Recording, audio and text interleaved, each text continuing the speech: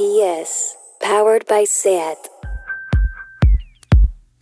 Welcome to Line Noise. Today we are talking to Harold Heath, who is a producer, DJ, and now author for something slightly different. Why not? His new book, Long Relationships, is out now. I thoroughly recommend you read it. And we sat down to talk to him on the day that the book was released. Welcome to Radio Primavera Sound, and I'm here with DJ, producer, and now author Harold Heath. Harold, how are you doing? Hello, good afternoon. I'm very well today. How are you? I'm good. And your excellent book, Long Relationships, My Incredible Journey from Unknown DJ to Small-Time DJ, has just been published by Velocity Press. And you must be very pleased with how it's all gone. I am very pleased. It's a little bit nerve-wracking when it first hits, and then you spend a couple of days just waiting to see if anyone's going to read it or get back to you. But so far, we've had lots of really good feedback from people that I really respect. So yeah, it's landing good. We're happy with how it's going, man. Why did you decide to write it? Well, I quite enjoy the process of writing. I'm quite a nostalgic, sentimental person. I really enjoyed, revisiting my past. I thought it was a story that was worth telling. Dance music history is made up of famous people doing big, influential things. That's a really interesting story. I love reading about all the exploits of the famous DJs and the real pioneers. I'm a proper fan. But also I just thought our story of the people who didn't innovate anything, but just kind of potted around the lower end of the industry. I thought it was an interesting story too, one worth telling. I think this is one of the reasons I really loved the book, was because while you had immeasurably more success than I ever did as a DJ, it was still sort of relatable. It wasn't the story of Sven Väth or something like that. So I'm kind of interested, what do you think the book tells us about success? I thought about that a lot when I was writing it, and I thought about how when I was much younger, I used to, in terms of my DJing career, I would always measure myself against other DJs and where they were, and sort of be driven and feel like I had to get somewhere.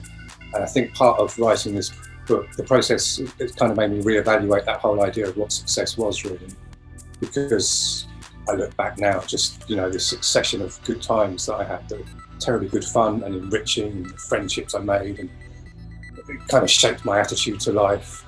And that seems to be quite a success really, to have spent a life doing something that you really love. That seems to be quite a success really. So I guess the process of writing it made me slightly reevaluate what success was, I guess.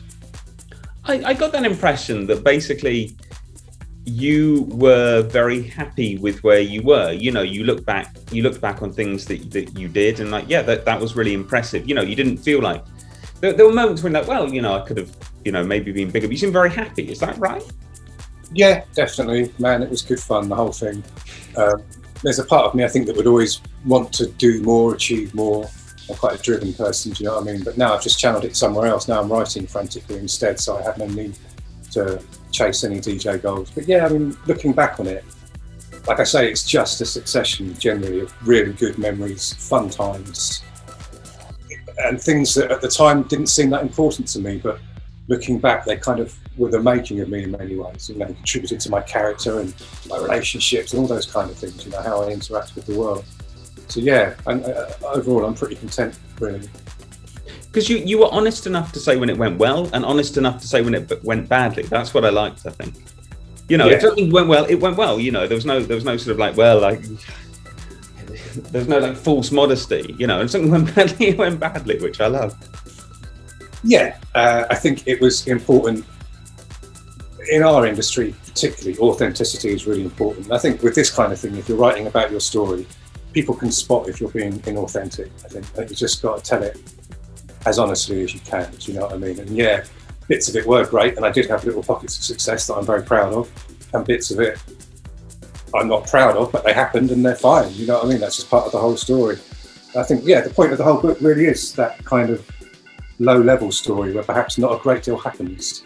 Just a life potters on and, events occur. Do you think that's why it hit a chord with so many people? I mean, it's certainly hit a chord with me, and from what I've been seeing online, it has hit a chord with lots of different people. Yeah, people say it resonates with them. Like something about it kind of, they experienced a similar kind of thing when they were DJing or when they were clubbing. So yeah, I've tapped into some kind of group experience that a lot of us went through, a lot of my generation went through, and a lot of people who kind of fell in love with clubbing and DJing. We all went through lots of similar experiences with our first nights out with our friends, those kind of things, and putting on parties, getting into, being obsessed by music and DJing culture. A lot of people have been through that, I guess. So a lot of people identify with some of the things in the book. And you mentioned briefly you're quite nostalgic, right? Generally. Yeah, terribly sentimental. Yeah. Again, I think that comes across, with a lot of love for the old times, be it your childhood, be it your teenage years or whatever, Again, another thing I really liked about the book was I think that going out to nightclubs and listening to DJs, on the one hand, is very important, and on the other, there's something, there can be something quite silly about it. Yeah. Do you agree? Absolutely. I think you can argue the toss about it being a really important part of a community and a place where people can go to express themselves and where creativity can flourish and where we can join together and, transcend lots of boundaries imposed on us. But also, we're just jumping around in a dark room. We're like kids at a disco. Like when I was a kid, I loved discos.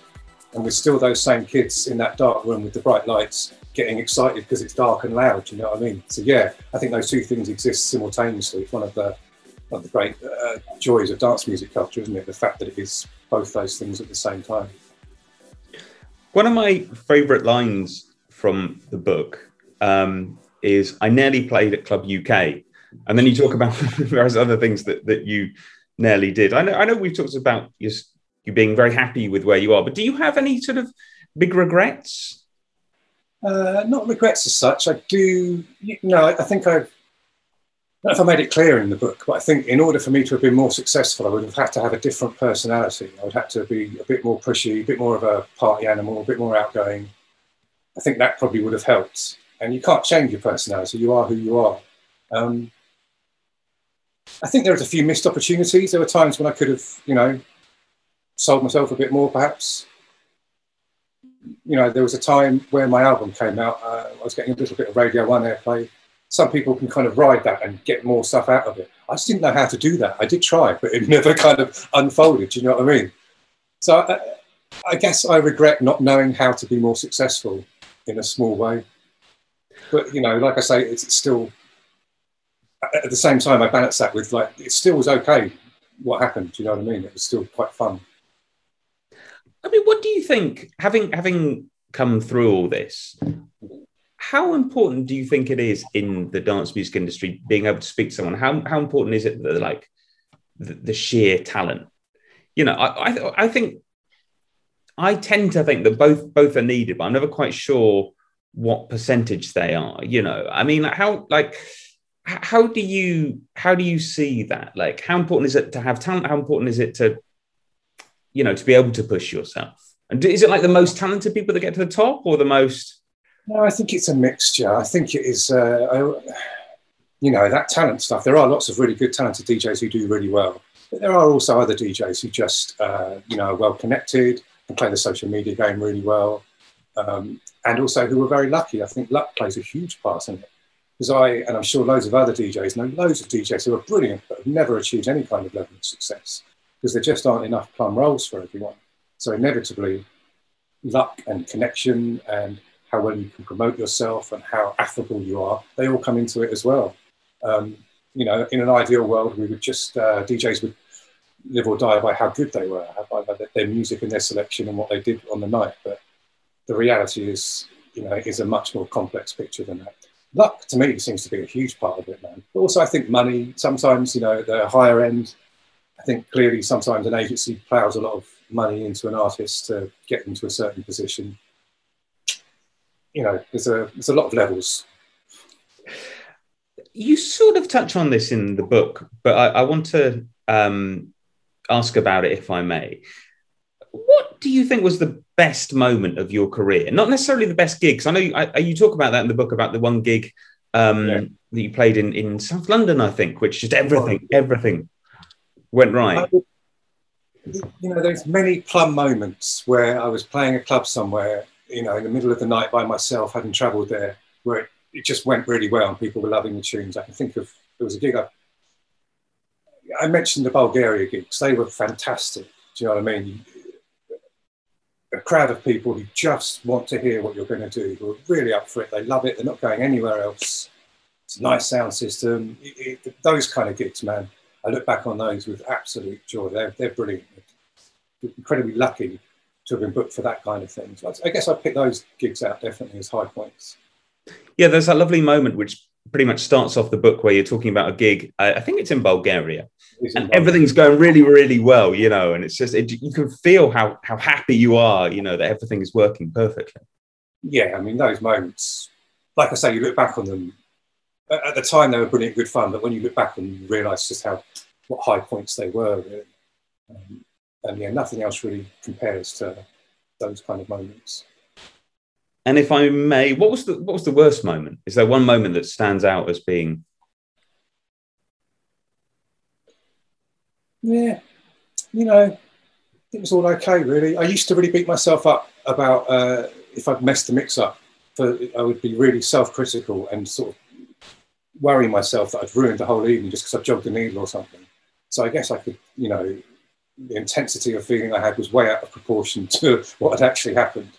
I guess I was very young, very nervous and very obsessive all at the same time.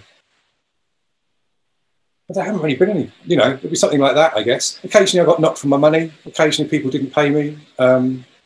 Sometimes they were a bit mean about not paying me and it got a bit frightening, but, you just pick up the battle scars and then you've got a good tale to tell, So, yeah, I would struggle to find a bad point, really. I guess at some point my health deteriorated, but that wasn't really related to the DJing anyway. I was just the kind of person who was very driven, regardless of what industry I was working in.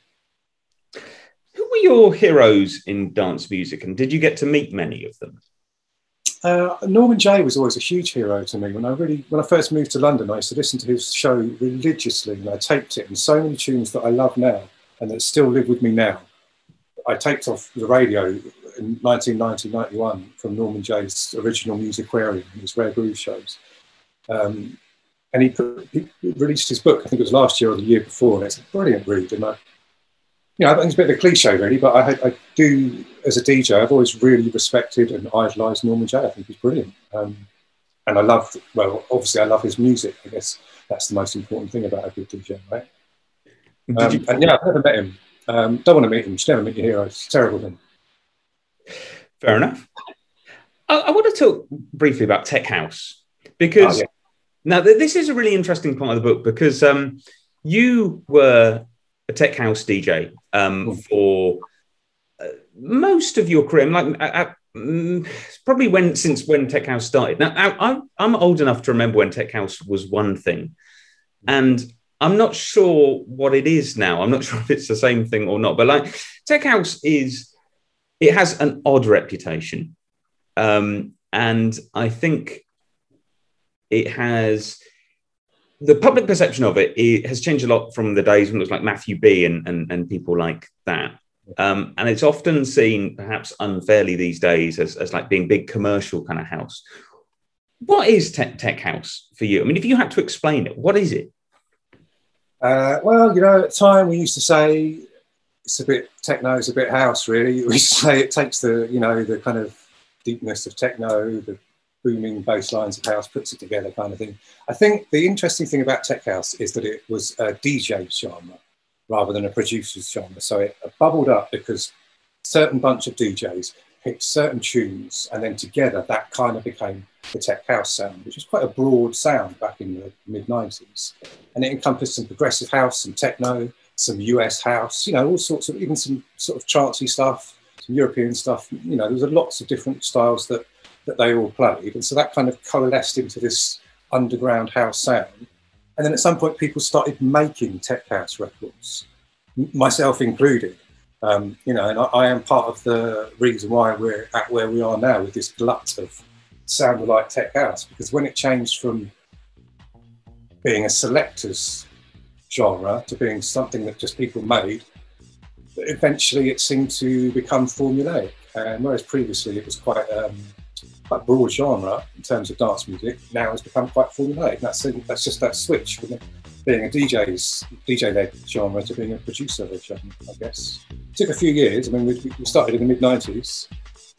But yeah, it seemed to be getting quite rotten by the end of the 2010s, maybe. Depends on where you put your own date, do you know what I mean? But if people are sort of interested in what tech house was when it started, what like one tune would you have them go back to? I would choose something by Bushwhacker, maybe, or something by Assad Silver Lining. I think of maybe The Usual Suspects. It's a huge kind of lengthy track by Leo and Bushwhacker. It's The Usual Suspects.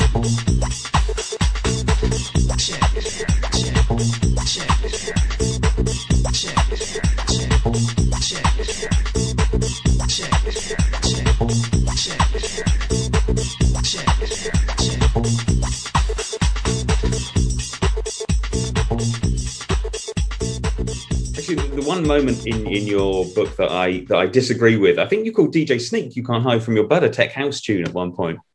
Well, this is the interesting thing. It got played at those nights. Terry Francis banged it out at a tech house night, and it fitted in with that broad scope of playing US house into other stuff. But you're right, it's not a tech house record. It's a filter disco record, right? Yeah. But there you go. Tech house at one point encompassed filter disco records and techno records. Night Stalking, that was the name of the record. Night Stalking, The Usual Suspects.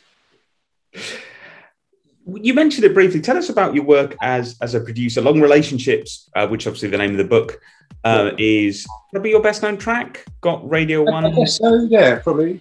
I produced from about 2001 to about 2016. I released lots of records. I had a little period in maybe the mid-2000s where I was getting my records reviewed in magazines, and that boosted my DJ career. I put a couple of albums out, and then I kind of just plateaued like lots of dance music artists, really.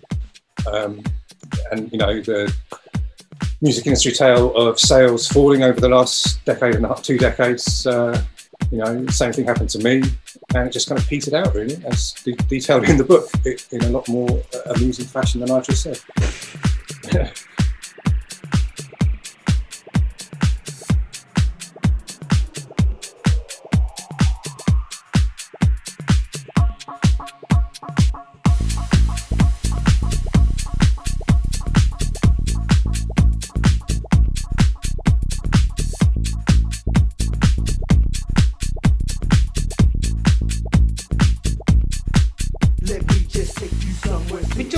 Your production.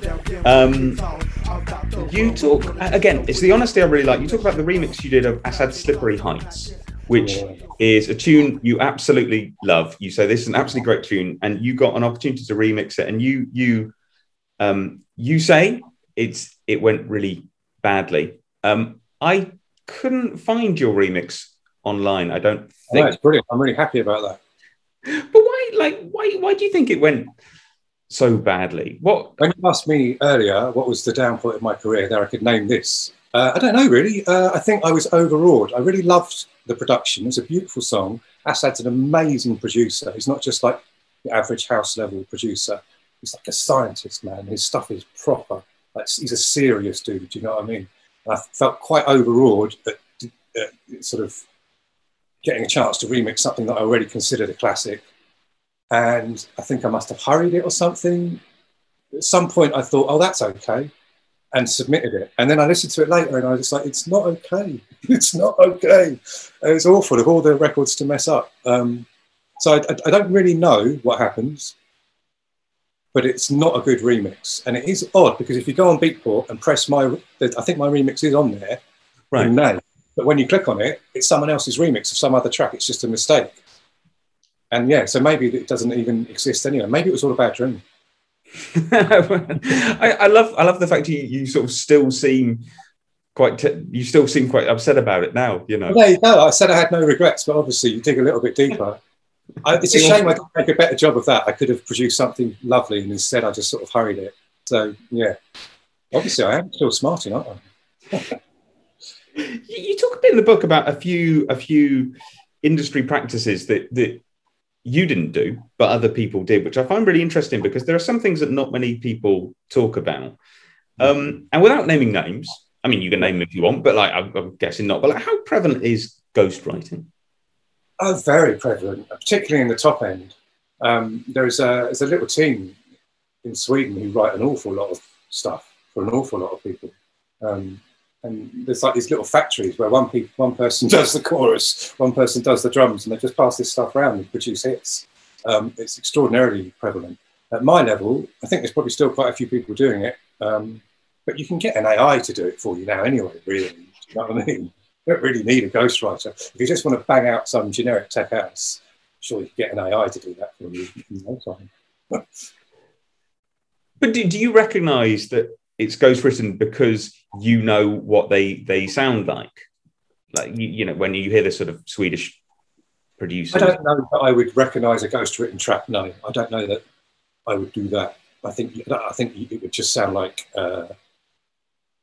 you know, a competent, pristine piece of contemporary dance fodder.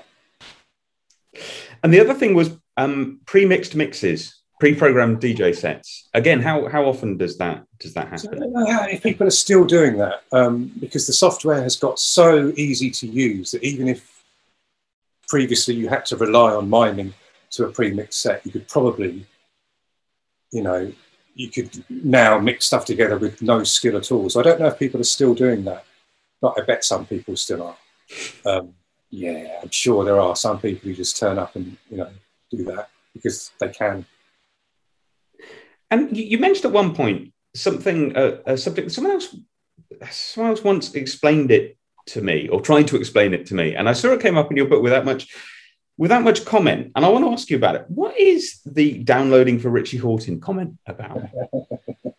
Okay, so in dance music, we used to send out promotional copies of vinyl to DJs, and then they would review it and send back a return sheet saying, I like this record. And then people stopped sending vinyl out and started doing it all digitally.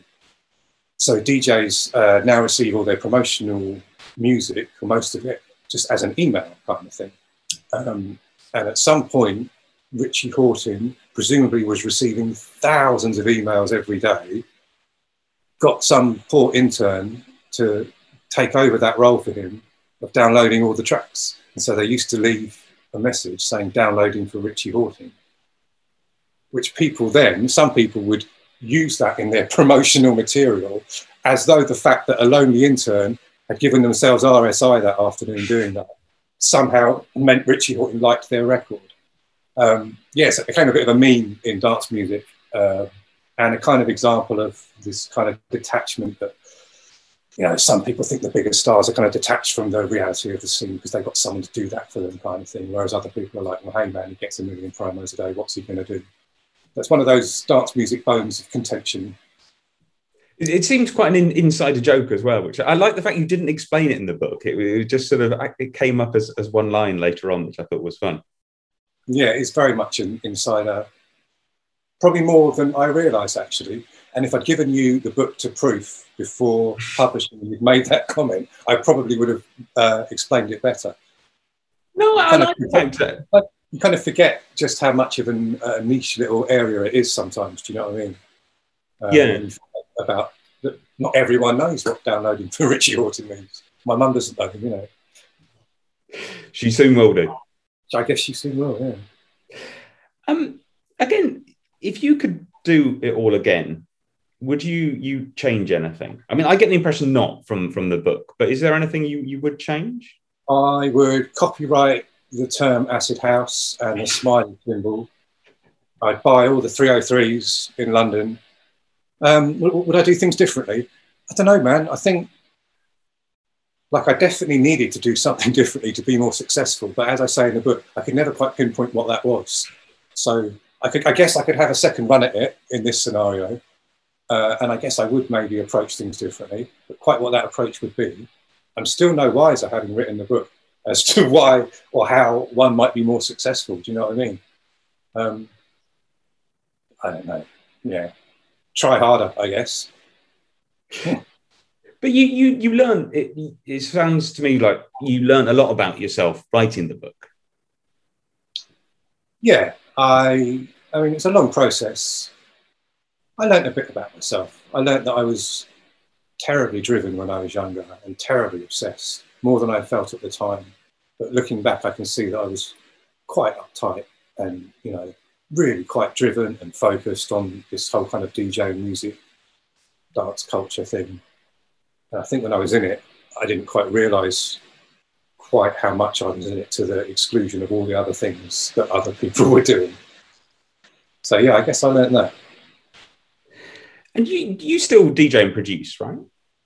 Well, you know, before COVID, I'd not had a gig for months. I'd done a little stint on a pirate in Brighton, but before that, I'd not had a gig for a year or so. And I kind of wound down producing in 2016, 2017. And it's all still there. I could start it up again, but, you know, I've been writing so much. I've kind of channeled all my creative energy into writing now. It seems a bit more of a dignified thing for a man of my age to be doing. And I really love it. So I don't know, you know, if I got the call, I would definitely go and DJ again. I don't know that I'd ever produce again. I'm not sure there's a need for a 50-year-old deep house producer to start banging out some loops. I don't know if the world really needs it. I'm here, but you know, but yeah, I would gig again, perhaps, if it's local, not too late. I want to ask a very, very sort of niche question, but I'm going for it anyway, because you do a lot of journalism now, and I think you were talking online about one of the, I can't remember, like one of the places you write for interviewing you or something like that. As someone who also writes a lot about electronic music, what do you make of the relationship between sort of journalism and electronic music? Do you think it's healthy? I think it's a very broad church. I think there are bits of it that are super healthy. I think there are bits of it that clearly are unable to act in a way that people would like them to act because they're restrained by who their clients are or who their advertisers are. And I think that's just the reality. I think as punters, readers often have extraordinarily high expectations, like moral expectations of their magazines and their websites. And I think the reality is that lots of them have, you know, they're operating in a commercial world, so we can't expect them to be what we want them to be. But I think there are smaller outlets who are less fettered by those kind of things. Five Magazine in Chicago just published an absolutely scorching, savage article about Playgroves, because Five Magazine aren't answerable to anyone because they're a tiny little outlet. So, like, it's a broad church, you know. Cool. Well, it was a real pleasure to speak to you today. I would recommend anyone go and read the book because it's a fabulous read. I think I was saying before we started the interview, I read it in 2 days and I absolutely loved it. So, do go and read it. Harold, I take my hat off to you. That it was you provided me with a lot of pleasure and a lot of reading fun.